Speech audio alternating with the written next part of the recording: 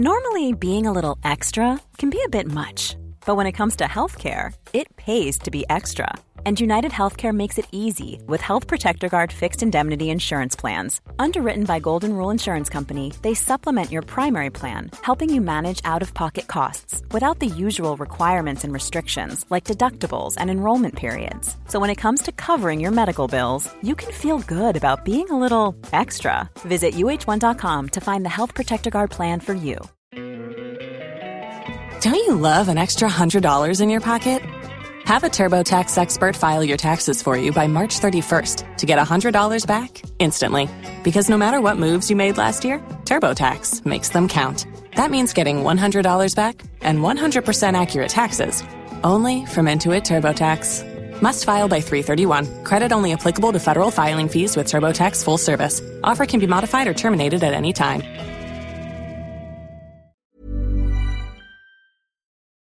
Hi everybody, welcome to Dan Snow's History Hit. Today we're talking about a duchess who attracted scandal, a duchess who divided opinion, a duchess who was unwilling to accept the female status of underdog or hand over all her power. She refused to give up agency, and she split society down the middle.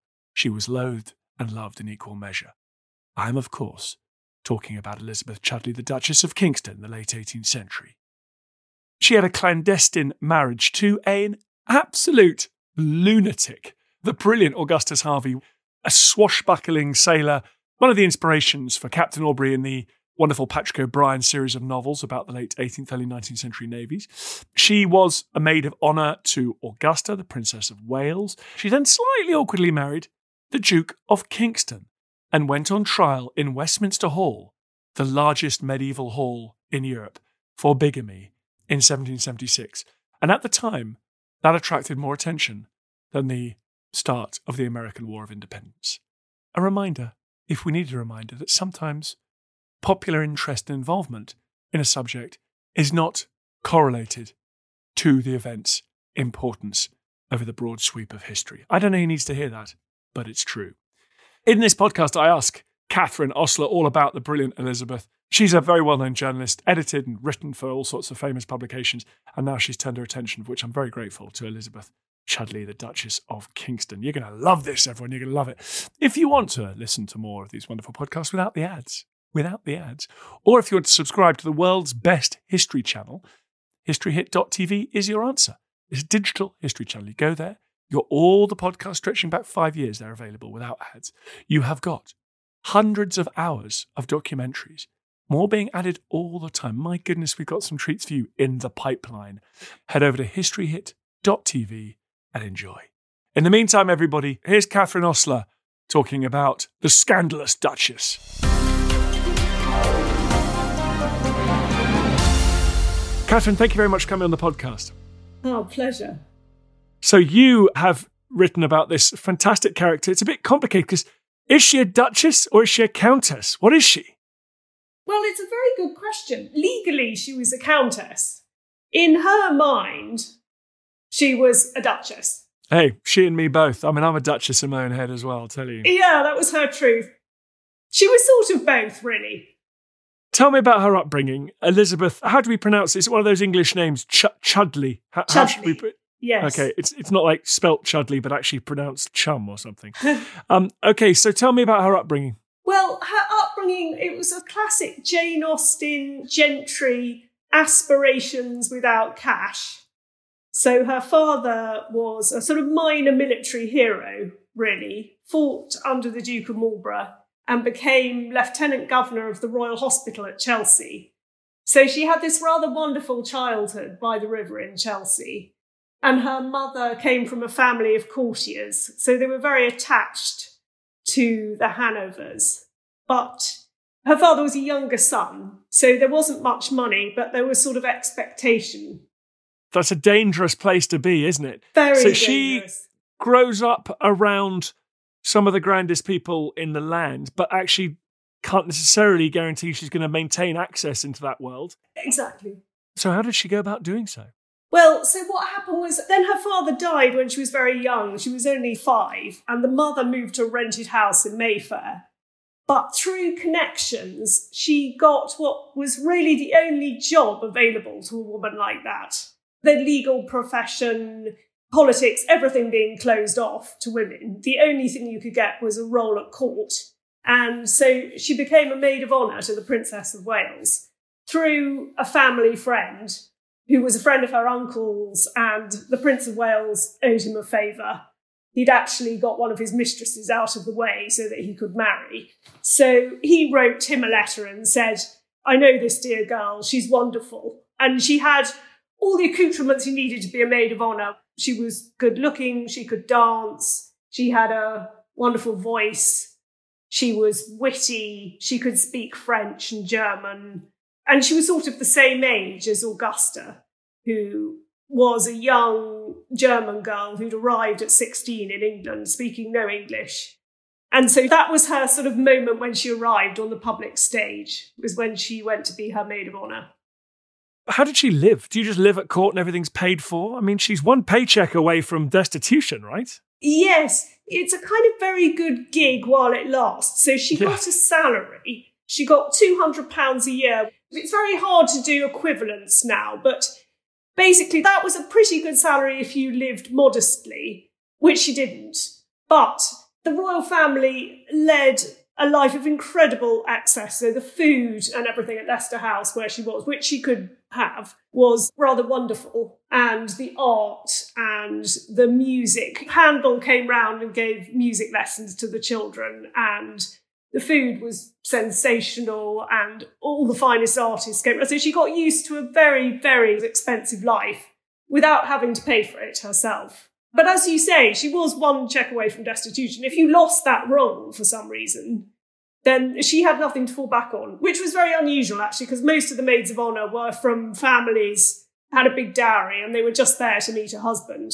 And they didn't really need the money. That was sort of pin money for them, but not for her. Although, speaking of meeting husbands, presumably that was a way in which she could transform her privileged access and proximity to monarchy into material safety, security, by marrying someone. Yes. That was the big idea, and that was the aim if you were a maid of honour. That was the hope, and indeed it was the only hope. There was no other route to security. It's a sort of obvious point, but it has this rather sort of heart-rending touch of sort of desperation to it. So in that period, you see, even up to sort of Jane Austen, and beyond, you have this sense of women focusing on marriage. But it's very easy to forget there weren't any alternatives at all. So marriage equals survival, progress. The stakes are very high. It can be glittering, or it can be nothing. And she ends up choosing slightly curiously, doesn't she? Because I love the career of Augustus Harvey. I've come across him as a Royal Navy officer. But I'd call him unreliable, to be honest. I'm not sure he's a guy I'd choose if I had the pick of all the men at court. I know, I agree. I mean, he's a rather wonderful figure, as you know.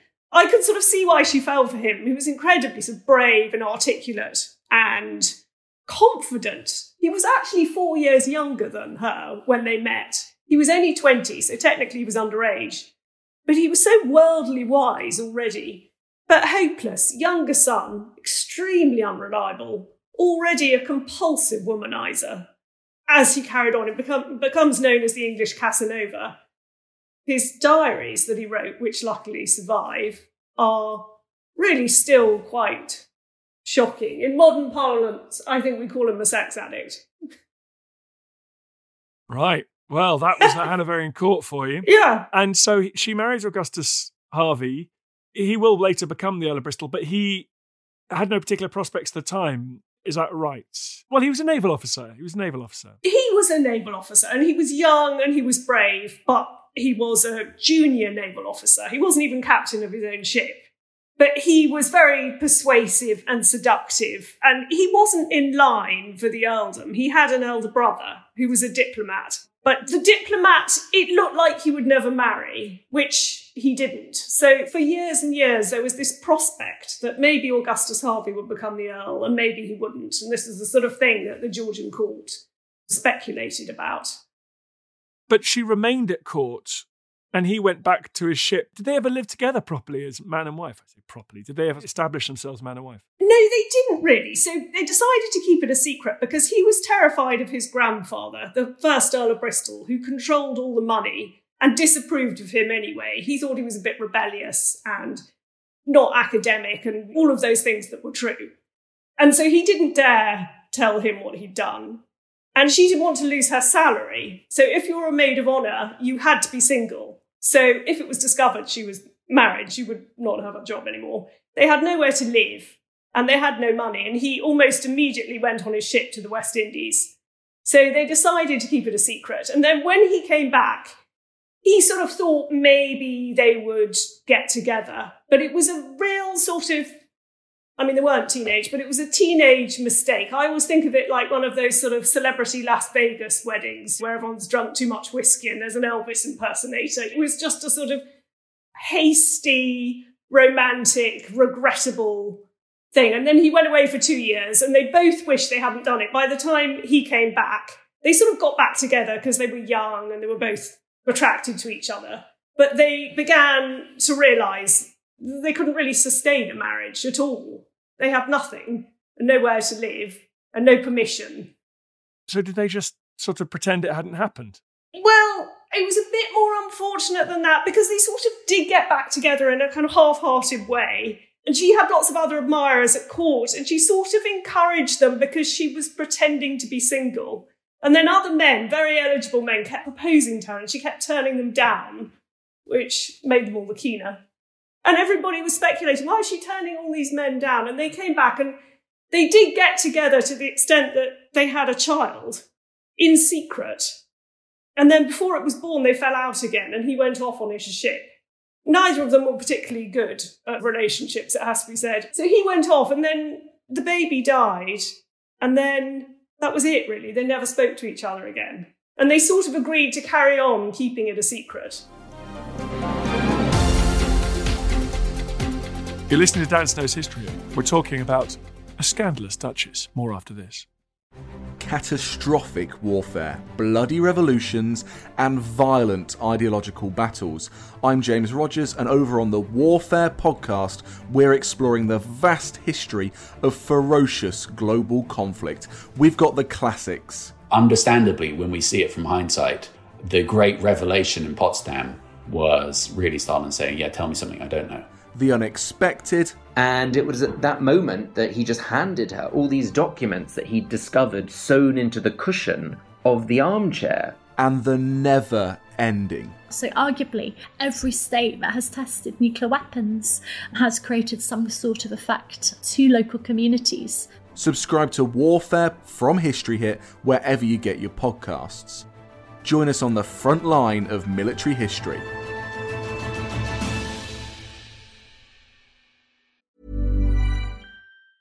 Life is made up of many gorgeous moments. Cherish them all, big and small, with Blue Nile. Whether it's for yourself or a loved one, Blue Nile's unrivaled selection of expertly crafted fine jewelry and statement pieces help make all your moments sparkle. Blue Nile's experts are on hand to guide you, and their diamond guarantee ensures you get the highest quality at the best price. Celebrate a life well lived in the most radiant way and save up to 30% at BlueNile.com. That's BlueNile.com.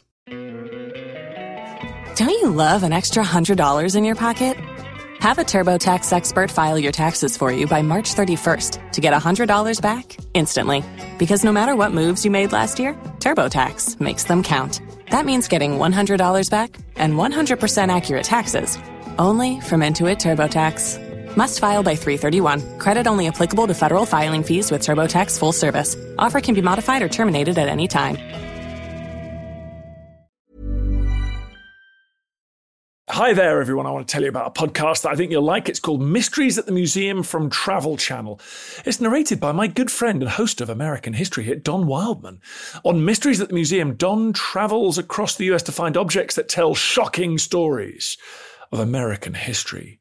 You'll hear about the portrait linked to the first bank robbery in American history, and about the failed invention from World War II that became one of the most popular toys for kids.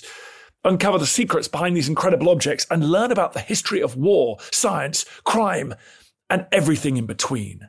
You're going to love this podcast, all about the remarkable objects in our treasure houses that are museums. Please go and check it out. Mysteries at the Museum from Travel Channel.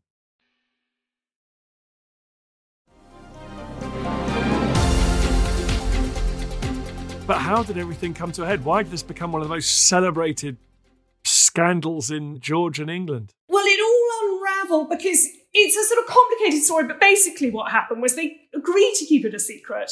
And then too many people knew. He couldn't really keep a secret. So he told a few friends of his, and the people on his ship found out, and his brother found out. And eventually he asked her for a divorce because he didn't want his younger brother to inherit.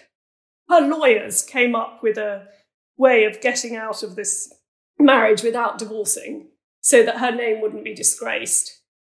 So she did remarry to a guy called the Duke of Kingston. But when he died, she inherited all his money, and then his family decided to prove that it wasn't a legal marriage. So it was basically an inheritance battle. Ah, that'll do it. Yes. That'll do it. Okay, so she almost got away with it were it not for the ungrateful stepkids. Exactly. Step-nephews, but same thing. Yeah. Even worse. Even worse. worse. No business of theirs, honestly. Their uncle can do what he likes. So it's interesting, though, this issue of widowhood. I often think when I read history about the 18th century that the absolute dream ticket for these women was to marry some dreadful old bore with a load of money, and then he dies, and then you actually do get some personhood and legal ability to control your own fate at that point, don't you? Oh, I agree. No, had it not been for the inconvenient nephews, it would have been fine because she would have had the title and the houses and all the money. Widows could have a wonderful time. They went travelling. They had autonomy at last. The property that had always been their husband's could be left to them. But the idea that that would be her annoyed these grown-up nephews so much. One of them in particular, who'd spent his whole adult life borrowing money against the idea that he was going to inherit. That was his role. He just presented himself as the heir to the Duke of Kingston, even though he was the son of a sister. Yeah, that makes a lot of sense. We've talked a lot about her choice around marriage, but she was building a reputation just as a sort of dazzling figure at court by this stage, or during this time as well, wasn't she? Yes, well, she was a very good courtier. The 18th century, as you know, is the century of the rival courts. So you've always got the King and the Prince of Wales, and you've always got two courts. Who always hate each other. Always hate each other. And it's sort of set in stone that the King's court is always the sort of dull, boring one. And the Prince of Wales is always having a fantastic time with lots of charismatic people. And everybody hates everybody. And all the movers and shakers have got to decide who they want to get into bed with. Are they going to suck up to the current king? Or are they going to think, well, he's about to drop off his perch anyway, so we'll set our stall up over here. But she was a sort of professional courtier. She was almost like a female Machiavelli type. She was the only person, as she claimed, but she was right, who stayed in good favour with both the court of George II and the court of Frederick, Prince of Wales. She could charm anybody. She was very good company, full of stories and fun. So although her marital life was a bit of a disaster, she could put on a good show. So when the obnoxious step-nephews come after her, it all goes public. There's a trial. There's a scandal. Yes. There's an enormous trial in Westminster Hall.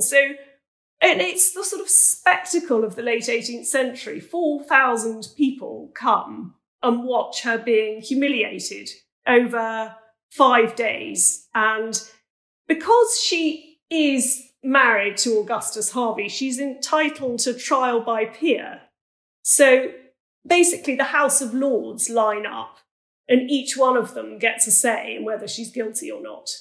And it becomes a fantastic event. All the journalists go, all the socialites, people dress up, they meet for coffee beforehand.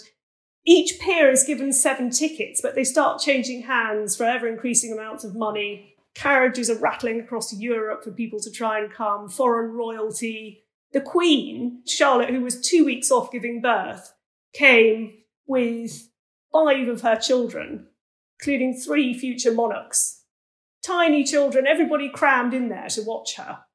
But try as she might, there was too much evidence against her. So you had some very elderly servants stepping forward in this hall and giving their evidence, which was very damning, actually. She was obviously guilty, but she escaped punishment other than the fact she couldn't use her title. She could no longer call herself the Duchess of Kingston, and she wasn't having any of this, so she decided to go abroad. She wanted to go anywhere she could use her title. Did she keep her money? Yes. She kept her money, more or less. Basically, her money came in the form of estate rents, and technically she kept it, but then the executors in England started blocking it. So towards the end, she had a few difficulties, partly because she had a terrible spending habit by then. She got the money for her lifetime, but I think her plan was, I will spend it all and there will be nothing left for these ghastly nephews, because she became a compulsive, not only a traveller, but an estate builder. She kept buying property all over Europe and building farms, and she tried to build an English garden on the coast in Estonia, and she bought a chateau outside Paris a few months before she died. I mean, crazy spend behaviour. Jewels, paintings. Yeah, I mean, she cut a swathe across Europe. She did. And she was quite clever because the idea of her disgrace had got out. So she decided to use other means to ingratiate herself at court. So when she wanted to become friends with Catherine the Great, she sent some paintings ahead to Catherine's friend, who was called Admiral Chernyshev. And he was so struck by her generosity that he ensured that she was received by Catherine the Great and Potemkin, even though the British ambassador in Russia was determined to block her. Wow. And so she's friends with the Russian royal family. She meets the Pope. I mean, what's she up to? I mean, she's building this big estate across Europe and she's just travelling and being fabulous, is she? She's travelling and being fabulous, but what she's really, I think she'd been a maid of honour for so long, and it got slightly humiliating, this sort of maid of honour thing, which was meant to be a temporary thing until you got married. But because she was already married and she hadn't told anyone, she ended up being a maid of honour for over 20 years. So she was like the longest serving.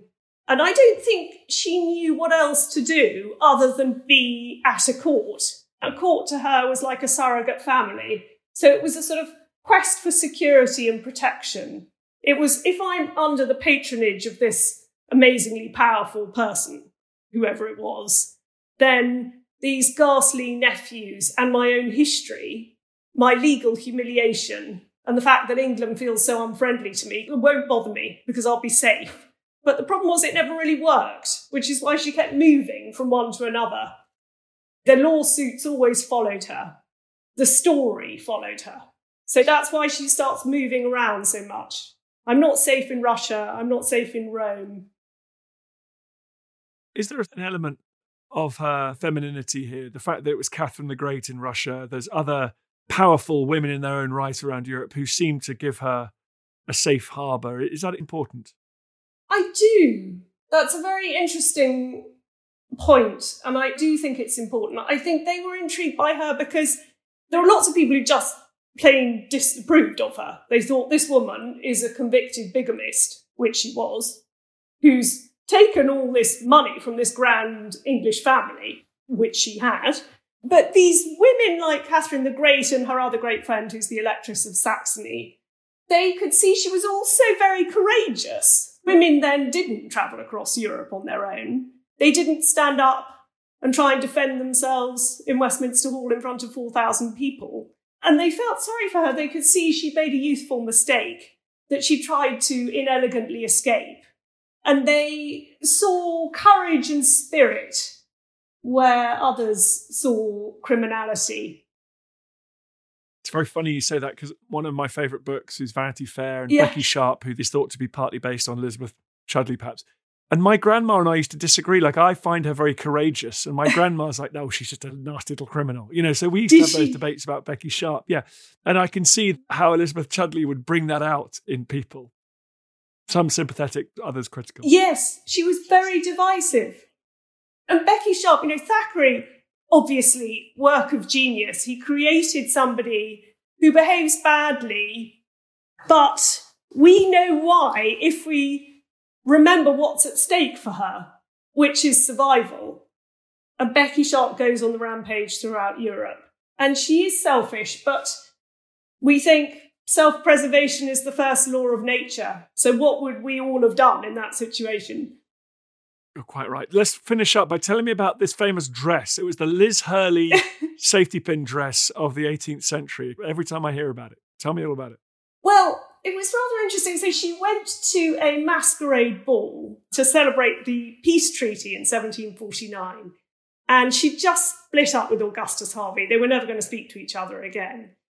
And I think it's quite hard to say why she did it. I think it was just blatant attention-seeking. I need some other form of protection. There was a vogue for dressing up as Greek, Roman characters, and abstract nouns and things like that. And she decided to dress as Iphigenia from the myth, who is sacrificed by her father before the Trojan War. But if you see paintings of this, it's normally somebody in a sort of drape. But her interpretation was a very see-through costume. So from a distance, she looked completely naked. And everybody became obsessed with this. It was such a shock in a world where everybody's sort of wandering around in mantures and dresses 10 feet wide. So it became a moment in the press, and penny prints got drawn of her and sold and resold. People wrote poems about her. It was probably the most famous fancy dress costume of the Georgian period. Amazing. Well, thank you so much. Tell us, what is the book called? It's called The Duchess Countess, the woman who scandalised a nation. The Duchess Countess. I'm going to call her a duchess, man. I'm in. I'm not bothered with bigamy. I think she's the Dowager Duchess of Kingston and always will be, as far as I'm concerned. Thank you so much for coming on the podcast, Catherine. Pleasure. Thank you so much. I feel the hand of history upon our shoulders. All this tradition of ours, our school history, our songs, this part of the history of our country, all were gone and finished. Hi, just a quick message at the end of this podcast. I'm currently sheltering in a small, windswept building on a piece of rock in the Bristol Channel called Lundy. I'm here to make a podcast. I'm here enduring weather that frankly is apocalyptic because I want to get some great podcast material for you guys. In return, I've got a little tiny favor to ask. If you could go to wherever you get your podcasts, if you could give it a 5-star rating, if you could share it, if you could give it a review, I really appreciate that. Then from the comfort of your own homes, you'll be doing me a massive favor. Then more people will listen to the podcast. We can do more and more ambitious things, and I can spend more of my time getting pummeled. Thank you. Don't you love an extra $100 in your pocket? Have a TurboTax expert file your taxes for you by March 31st to get $100 back instantly. Because no matter what moves you made last year, TurboTax makes them count. That means getting $100 back and 100% accurate taxes, only from Intuit TurboTax. Must file by 3/31. Credit only applicable to federal filing fees with TurboTax full service. Offer can be modified or terminated at any time. Thank you for listening to this episode of Dan Snow's History Hit. Please follow this show wherever you get your podcasts. It really helps us, and you'll be doing us a big favour. Don't forget, you can also listen to all of these podcasts ad-free and watch hundreds of TV documentaries when you subscribe at historyhit.com/subscribe. As a special gift, you can also get your first 3 months for just £1 a month when you use code DANSNOW at checkout.